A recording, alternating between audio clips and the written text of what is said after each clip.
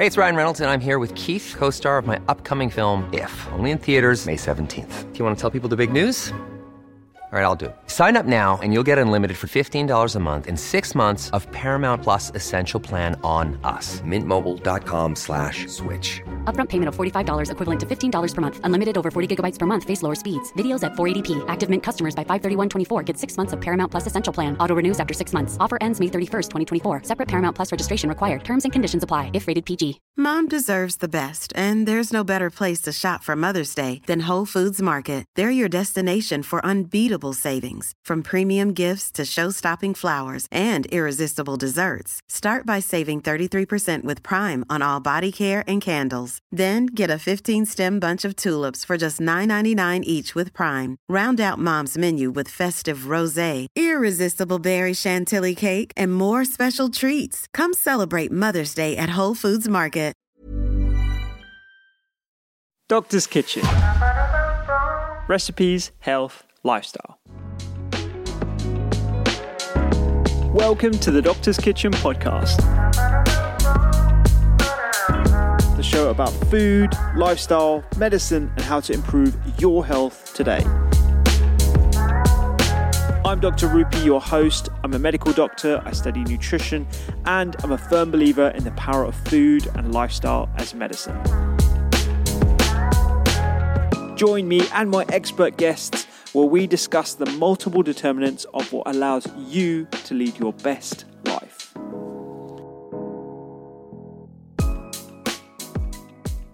This is a special episode because it's sponsored by Nuffield Health, the UK's largest healthcare charity, whose purpose is to build a healthier nation, connecting your health and well-being through a range of services across gyms, clinical and emotional well-being services, which is why I'm so proud to be working with them. And for more than 60 years, Nuffield Health have been working to make the nation fitter, healthier, happier, and stronger by encouraging more people to join their 114 fitness and wellbeing centres across the UK. So in this episode, myself and Paul Johnson, who is the clinical fitness lead at Nuffield Health and registered graduate sport rehabilitator, will be exploring how we can introduce small daily habits to our life to ensure we're making healthier choices across 2022, because how you feel tomorrow starts today. Paul is accountable for the quality assurance of Nuffield Health's charitable flagship programs and the professional leadership of their rehabilitation specialists.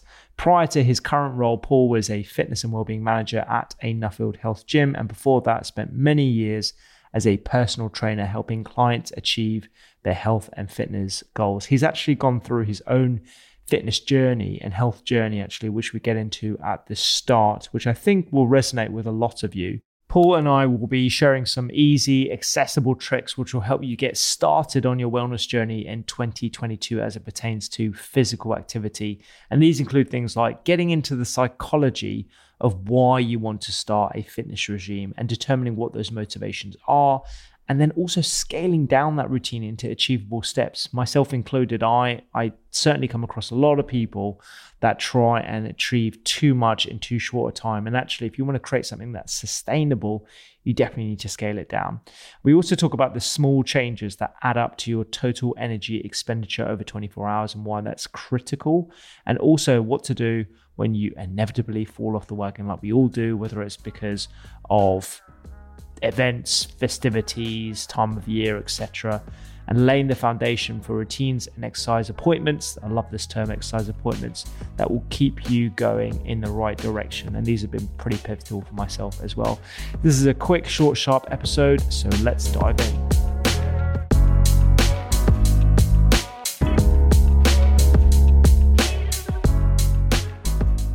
So Paul, thanks so much for coming on the podcast today. We're going to be talking about making a head start on your health and wellness. But before we get into that, I really want to know a bit more about yourself and how you started in health and fitness and your position now as the lead. Yeah, sure. Well, thanks for having me, first of all. And I guess my pursuit in health and fitness kind of goes way back to childhood. So I grew up in a sort of classic overweight family. So mum and dad struggled with weight. My sisters did. The family dog struggled with weight. And then eventually, of course, I did as well. At 13 years old, I was actually 86 kilos. And I think at the time I didn't really appreciate quite how overweight it was until I saw myself actually on a sort of school film at poolside on a trip that we'd done. And then I kind of went on a pursuit at that age to try and get in a bit better shape. So I stole my mum's diet book, kind of worked from that and managed to lose a fair bit of weight. Started boxing as well, so started getting into sport. And then it just kind of escalated. So I think once I lost a little bit of weight, I got the bug for it, got more confident, did more sport, and then kind of carried that through my childhood up until probably my sort of late teens, early 20s, and actually found myself in a number of office jobs. Also found alcohol at that point because I was 18. Stopped doing as much sport, was a lot more sedentary because I was sat down, and then found I put the weight back on, and then spent another couple of years kind of battling with that, and then got back into sport, started losing a bit of weight and gradually educated myself all the way up until probably late 20s when I finally did my level 3 in personal training. And then from that point, I bit the bullet and then jumped across to the fitness industry. I suspect your story, particularly the bit about how you came from an overweight family, really resonates with a lot of people because we are really products of our environment. And I guess if everyone in your household, including the dog, which is a really interesting observation, was overweight, I guess it would have been very hard for you to break out of that norm. Yeah, it was. And I think my mum, bless her, she was fairly old school. She did all the cooking, and she had me quite late in life. So she almost came from that post-war generation, I think, where, sort of food was, a celebration almost. And, we grew up working class, so there wasn't a lot of money. So, sort of pretty much every occasion, the food came out. And I think because my parents were overweight, it's relative, isn't it? So I was overweight, but actually compared to my parents, relatively speaking, I was, in their eyes at least, wasn't overweight. So I think I had that battle with my parents initially where I was like, look, I want to lose weight, and they were like, don't be silly. We're overweight. You're not. You don't need to worry. There's nothing of you. When I was then at school with my peers and my colleagues at school, I was clearly, the bigger child. So yeah, it was a little bit of a challenge there for sure. Yeah. Did you get bullied at school as well? Was that? Yeah, it wasn't severe. It wasn't too bad, but definitely teasing. And I think it was probably a combination of that teasing and then also seeing myself from a different angle. Essentially, the shot that I saw of myself was shirtless at poolside from the back, an angle that I'd never seen. And before I realised it was actually myself I was looking at, naturally I was nudging my mate and giggling myself. And I turned around and realised it was me I was giggling at. So that was a bit of an eye-opener.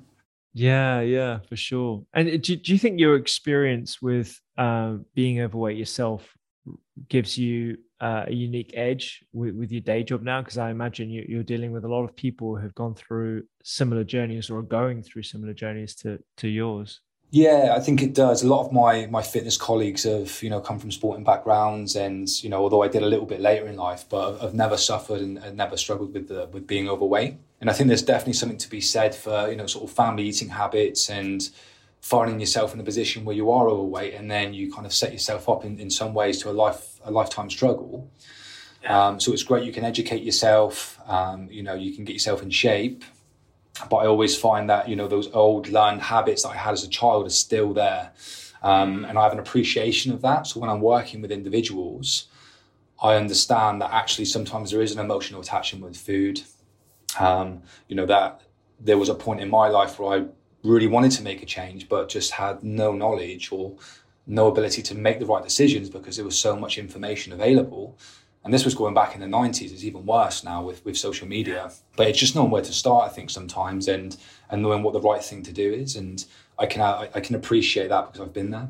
You mentioned their old habits. I wonder, do you find it a daily struggle to make sure that you keep your diet on the straight and narrow, you keep exercising, or is it become so habitual now that it's just what you do, or is it something that you constantly have to remind yourself? Yeah, it goes through phases. So it depends when in the year you ask me, I think. So right now it's a daily struggle because I'm still, there's obviously been the lockdown periods, sort of Christmas, New Year, and sort of dry January didn't go quite as well as hoped. So currently there's still some sort of daily struggles, but I can get myself into a position where I have made enough changes and established enough small habits that actually it becomes second nature, and then day to day it's not too much of a concern. But it only takes, a holiday or festive period of a week or two of being slightly overindulgent, and then very quickly back to, not square one, but certainly back to that, having to pay attention a little bit closer. Yeah. What are the specific things that you struggle with personally? Sorry to make it so personal at the start, but I'm just interested in everyone's journey. Yeah. I think definitely alcohol is a bit of one for me at the moment, but I think that's probably just the time of year. And I think like a lot of people, I'll maybe drink a little bit more than I should on occasion.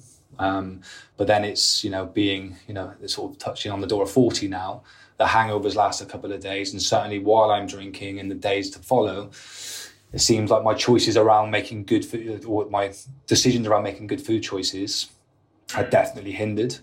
And I think it's just that slight impulsive behavior at times where I still will find myself, especially now with all the apps available to order fast food, it's so difficult, where, you'll hit your thumb a couple of times and something's on its way, you've spent the money, and you don't want to waste because you grew up in a household where you don't waste food.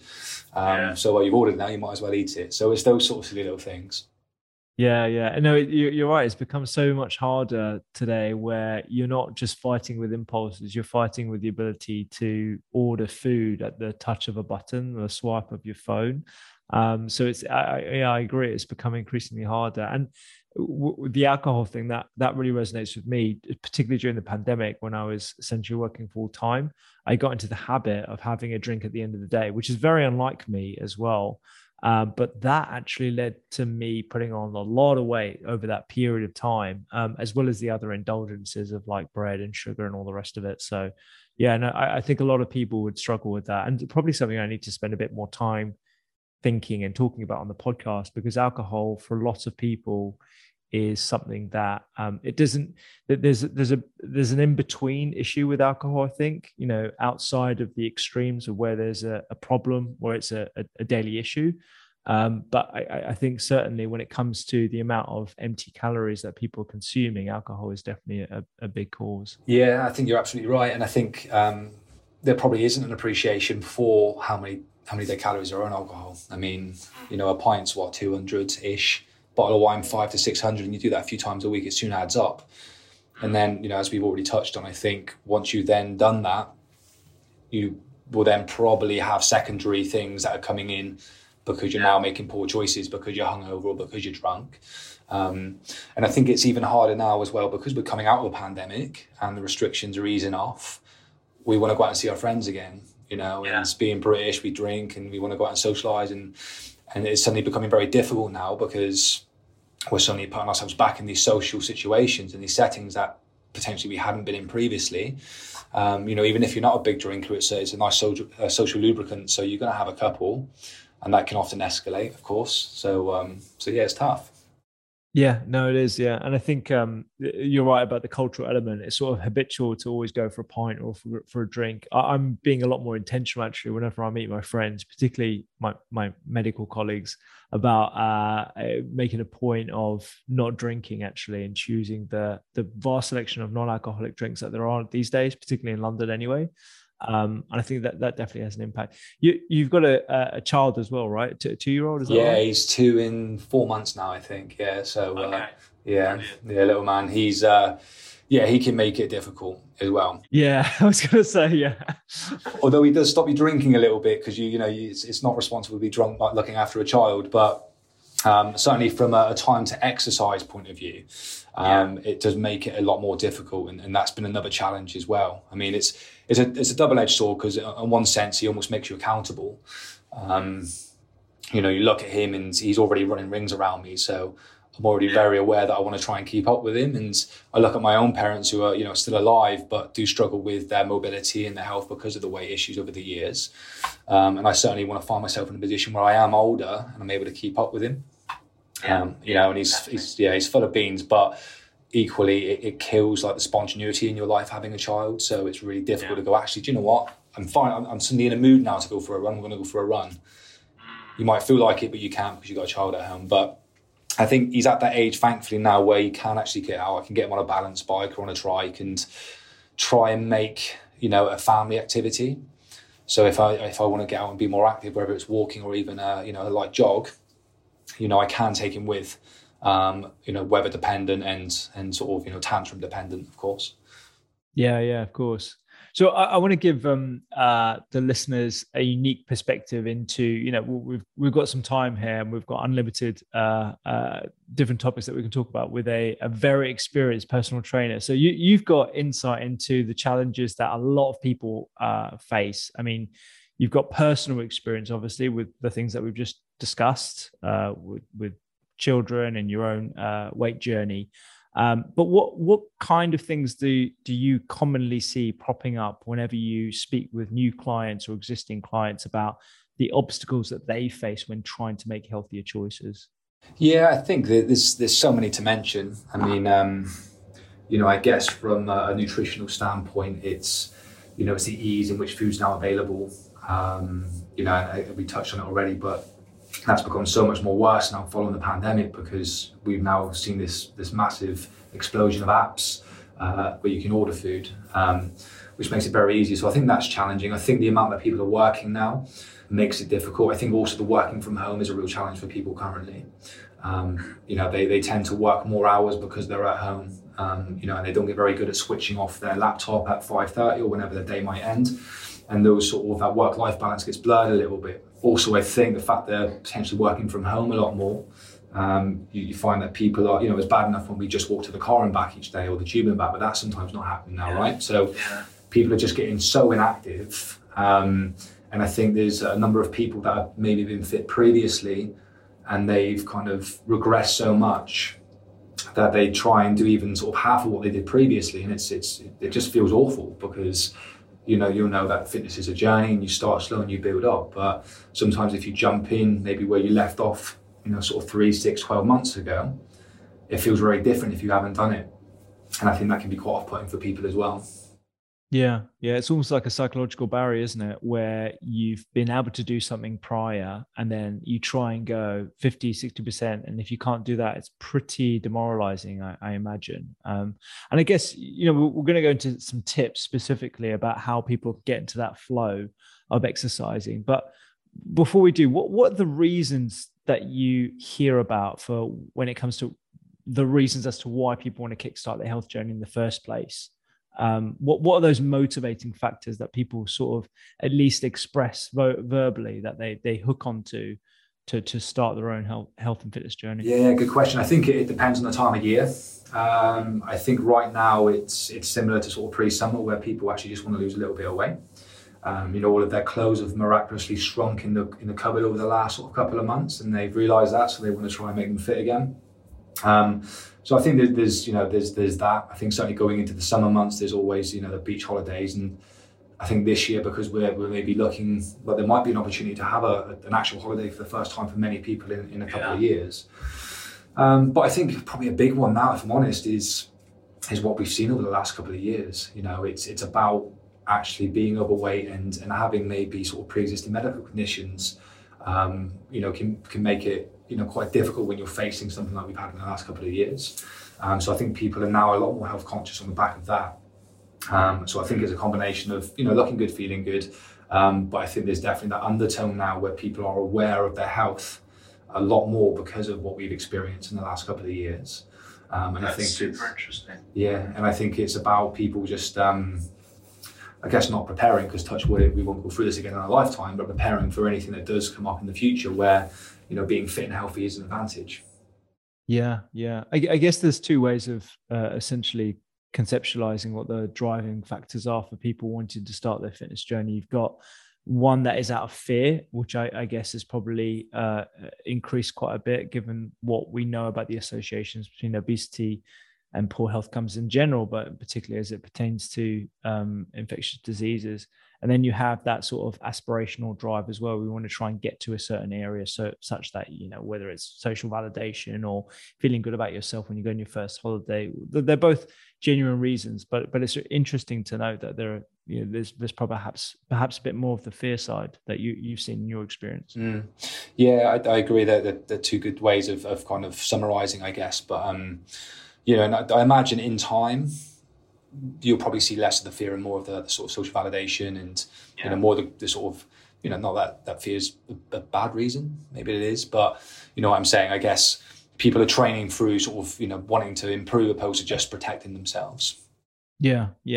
So in your position, clinical fitness national lead for Nuffield Health, what do you suggest as a starting point towards an active lifestyle? Do you go in straight away with like tips of like how they can start moving straight away, or do you look at this perhaps the psychology as to like finding out what those motivating factors are, such that you can sustain it? What's your methodology? I'd love to know. Yeah, it's almost a bit of both actually. So it's probably more to start with psychological. I think understanding the why for anything that we do is really powerful for keeping us motivated. And I think at the moment as well, I think it's about getting that mindset right and maybe sort of developing a bit of self-efficacy as well. So it's having a chat with somebody about why they wanted to achieve it, but also just helping them develop that confidence that they actually have control over their choices and they can make those good decisions. So I think once we've established that, it's also about then reining them in a little bit, because it's about setting sort of realistic goals initially. We don't want to set ourselves up to fail, because that's a good reason then to quit. So it's about, making sure their head's right. It's about making sure what they're outlaying is a realistic, achievable goal.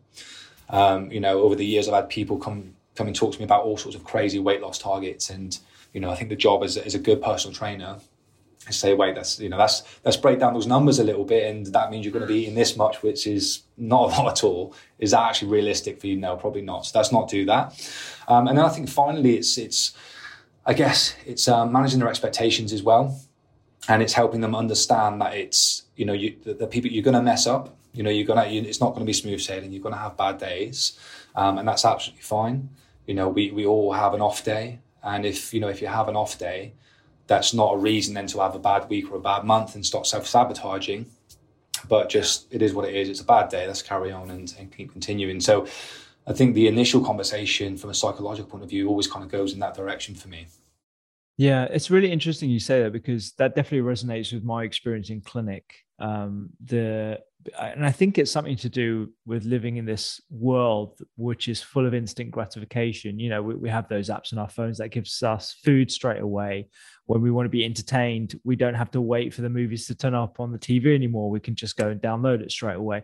And so the expectation kind of filters into various other aspects of our life, like the ability to turn our weight upside down, or, from a clinical perspective, it's, the time it takes for a condition to revert itself, or the ramifications of perhaps having post-viral symptoms, all these different things.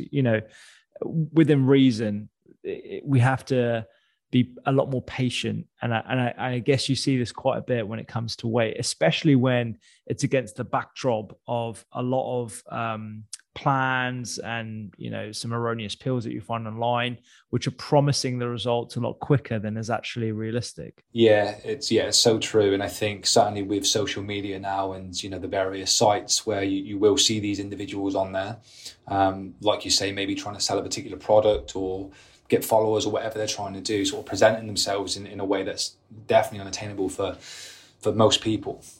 And then I think there's that general mindset in regard to maybe sort of from the nutrition perspective about calorie intake or whatever, but then also from a physical perspective, you talked about being in clinic. And I guess from like an injury point of view, you see it all the time in sport injury clinics where, it would be maybe February, you'll see someone hobble in. They complain about, I sore Achilles, it's a bit inflamed. You know what's happened already, but you ask the question, what you've been doing. I've gone from doing nothing to running 20 miles a week. And now they've got a reactive tendinopathy, and you will know that we have to treat that. You have to offload it, stop them training and build up. And that, of course, will kill someone's momentum. It ruins their training plan, and it can really take the wind out of someone's sails. So I think it's important to kind of manage both the mindset around it, but also the programming and the amount they're actually doing as well. Yeah, yeah. I'm laughing inside because that's exactly what happened to me a couple of weeks ago. So I've been working on my app for weeks and weeks, and it was getting to launch. And then I decided to go back to my normal regime of exercising that I hadn't done for a couple of weeks. And I thought I'd done my rotator cuff, but luckily the ultrasound showed it negative. It was negative, so it was likely to be a bursitis. But I was around in a little sling for a good week, and everyone was like, "What happened?" I was like, "Well, I was one of those typical people that just overegged it way too much at the start of the year." So I think, yeah, managing expectations is really good. Sitting down and looking at your goals and being realistic about them and breaking them down, I think that's brilliant. When it comes to the psychology of even getting people into that habit, like for me, I find it super easy now because my day is anchored by a couple of things. It's meditation in the morning, my wake up routine, and I move. I have to move. I have to do exercise. And now shoulder mobility is part of my regime as well. So how do you entice people to get into this way of moving that's natural rather than something that is a chore or pain to opt into? Yeah, you used the word then, which was routine. And I think that's really important. I think, we are very busy, and I think if we could try and build sort of healthy habits around our normal routine, then that really helps sort of maintain sort of longer term changes. And I guess from a goal perspective, it's maybe starting with some shorter term behavioral goals opposed to outcome goals. So rather than think about what do we want to achieve, what dress size or weight do we want to be in 2 months, 3 months, and fixating on the end result. And we kind of just also talked about that sort of instant gratification, which you don't get in health and fitness. It's just not there. So instead of that, think about setting behavioral goals. So it might be that actually for the next 2 weeks, during my lunch break, I'm going to get up Monday to Friday and go for a 30-minute walk. So I think it's sometimes about building in those little habits in and around existing habits over a period of time. And then once you've established those little things and you're a little bit more active and you're a little bit more inclined into being more active, then you maybe then reinforce that with more of an outcome goal, which will then hopefully give somebody, a bit of direction and an end date and more motivation then to stay active. Yeah, I love that. So we've established the reasons as to why someone's starting their exercise in the first place and managing those expectations. You instigate a routine, and then you start looking at those more specific end goals. Have I got that right? Yeah. So the routine, I guess, is built around sort of shorter term behavioural goals. And then once we've got those established and they become a little bit more second nature, then we start looking about the sort of medium long-term goals, which are typically more outcome driven. Yeah. Yeah. Let's talk a bit more about those routines. So you've got a word I've got written down here is the exercise appointment. I like that. And hopefully it's something that people attend as well. Let's talk a bit more about exercise appointments and how you use them. Yeah, so a great one at the moment is the commute, right? So especially if we're working from home. Yeah. So both from a physical and kind of mental perspective, I think this is really good. So, and I stole this off a colleague, so I can't take credit for it, sadly. But at the end of your working day, especially if you're working from home, this really applies. Typically, you close your laptop down at 5:30, and then you're still there, and you might still jump on your emails. Whereas in the past, we would have come home from the office. And certainly for me, if you see me commuting, I'll be slack-jawed, staring off into space, and I'm processing my thoughts for the day. So from a mindfulness point of view, that's really helpful for me. So a good appointment now is at the end of your day, if you're working from home or if you're in an office, to actually get up and do like a walking commute. So actually at the end of the day, get up, go for a 30-minute walk or whatever you can manage. That's that sort of freedom time in the mind to kind of process your ideas. And then also you're getting in your sort of daily activity as well. So I think one example is that. I think that's a great thing to do. Yeah, no, that's good. That's great. I'm definitely going to use that myself. I usually use a standing desk. I'm just a bit tired today, so I'm sat down here. But I try and make the effort to stand up at my desk most of the day, just to enhance sort of that. The energy expenditure of standing up is amazing, and it's really good for my posture, and I've got long-term back issues, so that's really good for that. Are there any other ways in which people can introduce small changes during the day particularly if they do work in sedentary jobs, like a lot of us do? Yeah, so there's a few other things we can do. I mean, there's well, I say they're obvious, they seem obvious, but they maybe not be. But setting timers on your phone, so that's a really easy one to get up and go. My my smartwatch, it's not a smartwatch, it's a Garmin actually. That shouts at me every hour to get up and move. However, I need to learn not to ignore it, because that's a bad habit that I've got, where it buzzes, tells me to get up and move, and then I don't actually move. So it's about listening to your watch, I guess, is one habit. Another good thing that you can do, which ties a little bit in with sort of better nutrition as well, is drinking a little bit more during the day. And I've been terrible for this, sort of sporadically over the years. But when I'm working and I'm busy, I just don't drink enough water. If you drink more water, obviously the health benefits speak for themselves with that, but also you'll wee more. So that's going to result in you getting up and moving around to the toilet. And I think for some people listening, they might think that just sounds like a massive inconvenience. But actually, from a productivity point of view, if we are up and we're away from our screen for even 5-10 minutes, by the time you come back, you'll probably find you're a little bit more productive. So I think it will pay dividends. So that's another habit I try and do at the moment. Yeah, I used to, before clinic and before ward rounds, I used to down a whole load of water before, because I never got the chance to drink during ward rounds and stuff, and that actually kept me hydrated. I found that was really useful for me, but I did have to keep on excusing myself to go to the bathroom. Yeah, it's a good example actually, because I'm talking largely around office-based workers, but of course medical professionals and clinicians, it is a different challenge. If you are on the wards and trying to get in sort of enough water and eat regularly enough so that you don't then binge in the evening, it's a real challenge. And I guess depending on where you're working and the leniency and the time and the staff that you've got around you will dictate that. But that's a good idea, actually, just trying to get in first, or at least it's done. Yeah, first thing. Yeah, absolutely.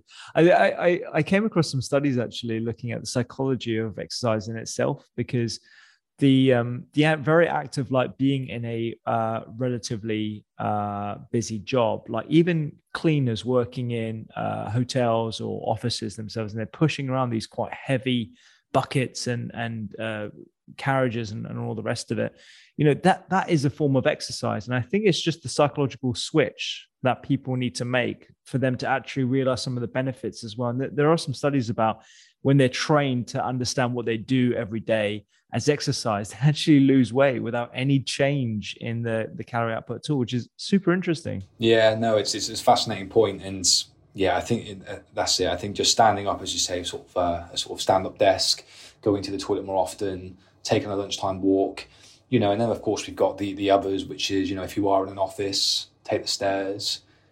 If you've got a big company car park at the back and walk that distance in and out.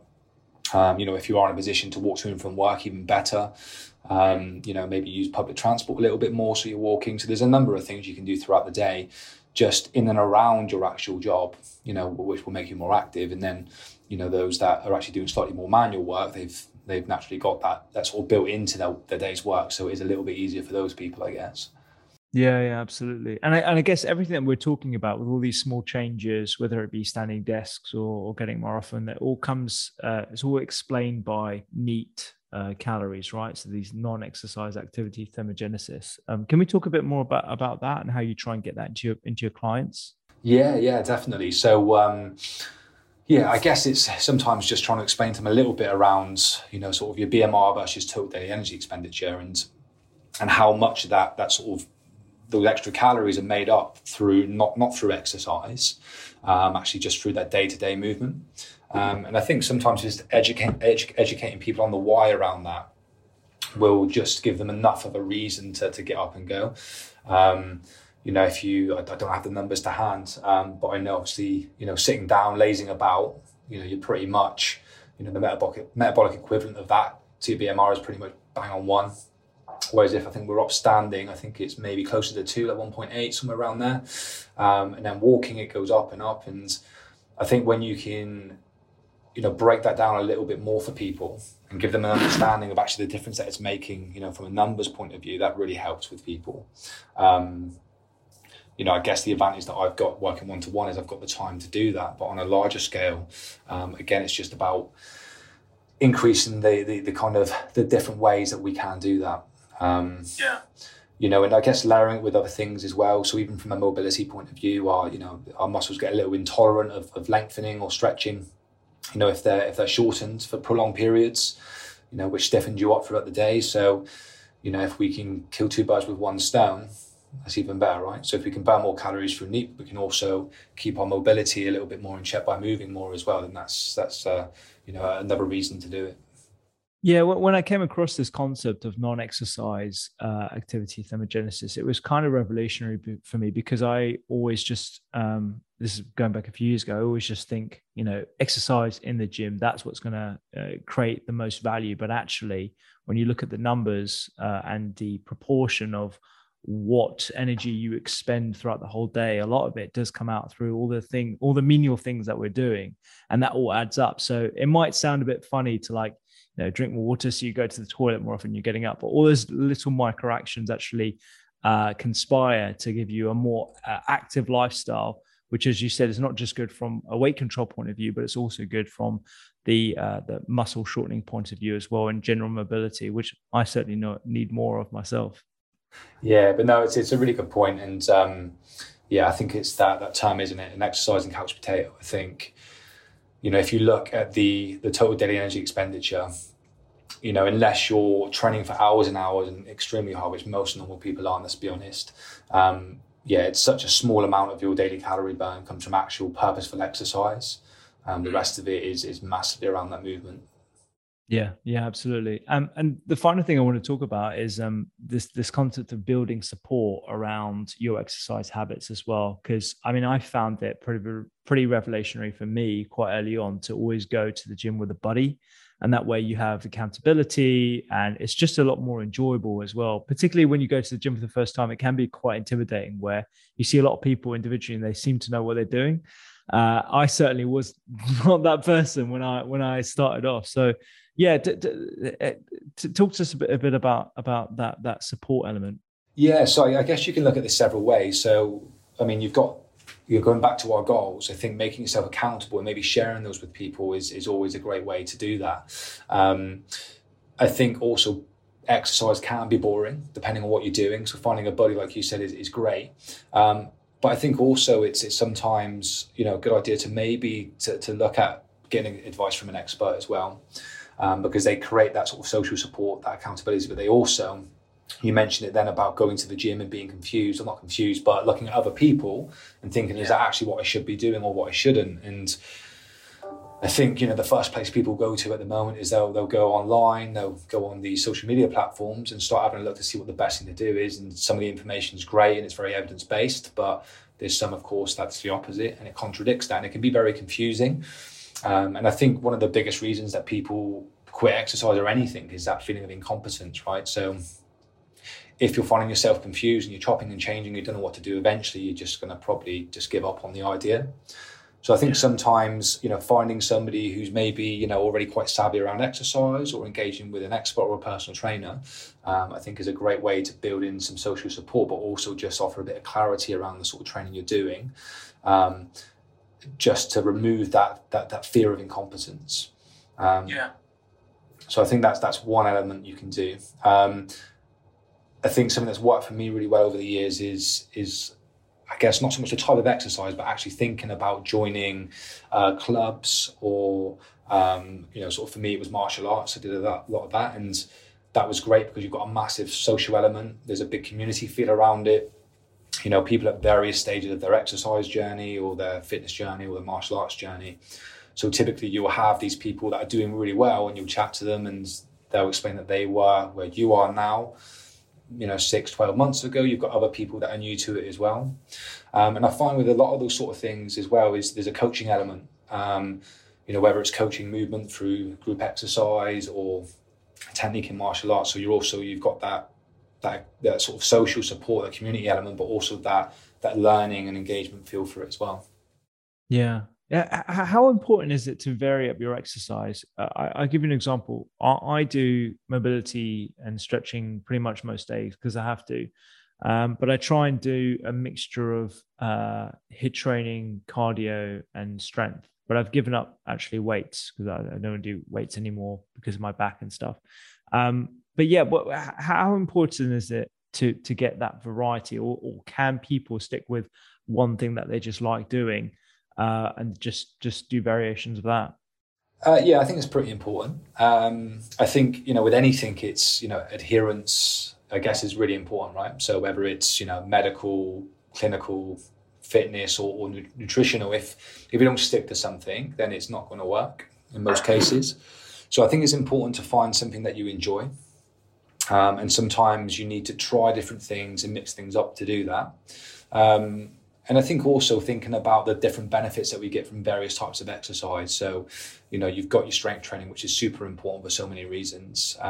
We got cardiovascular fitness is super important. And sometimes the two don't cross over as much to achieve, those desired outcomes. And then you've, of course, then got your mobility, and then you've got your mindfulness and those sort of things as well. So I think if you can strike a healthy balance of all of those things, then amazing. But again, going back to that time restriction that a lot of people talk about, that's not always possible. So sometimes it is, I guess, trying to find the thing that you enjoy the most, because, it's like the saying, isn't it? 50% of something is better than 100% of nothing. So as long as we're doing something, then that's good. And if we can then try and blend it a little bit, then all the better. Yeah. And when people fall off the wagon, let's say, like they've got onto their exercise regime and then they have a couple of weeks off for whatever reason, maybe they went on a holiday, maybe it's the festive period, like how do you sort of get them motivated back into like the same exercise regime, and is there a nicer way of like onboarding them back onto it? Yeah, it's a good question. And I mentioned that I think incompetence was one of the biggest reasons people quit. Breaking routines probably up there as well on par, I'd say. So it's sometimes tough. And I guess, it's about just getting back on the horse as quickly as possible. I think it's very easy to come back from a holiday or a break and then take a week to recover from that. And then that becomes 2 or 3 weeks. And I think the longer you are out of the domain or away from whatever it is you're doing, the harder it is to get back to it. I think from a personal training perspective, I think it's sometimes just about using that as an opportunity to kind of reassess, where we've got to at that point. Is it time to sort of review the goals and then maybe set new ones? And again, it's almost like reverting back to basics. It's like that cycle where, okay, there's been a break in routine. Let's reestablish some of those habits. So let's set some short-term behavioural goals. Let's smash those at the park. And then we'll start building in some outcome-driven sort of goals where we can then start working towards something to keep you going longer term. Yeah. And that's why I think right at the start of this conversation, it's so important to establish those foundations of the why you're doing what you're doing, what the routines would look like, and ultimately what you enjoy and keep you on that fitness journey. This has been brilliant. I'm going to start putting some of these tips in myself now. So good. I hope so. I have a nice routine. Well, thanks so much, Paul. Honestly, this is great. I really appreciate you giving the time, and I'll probably catch you at Nuffield soon. Yeah, look forward to it. Thank you.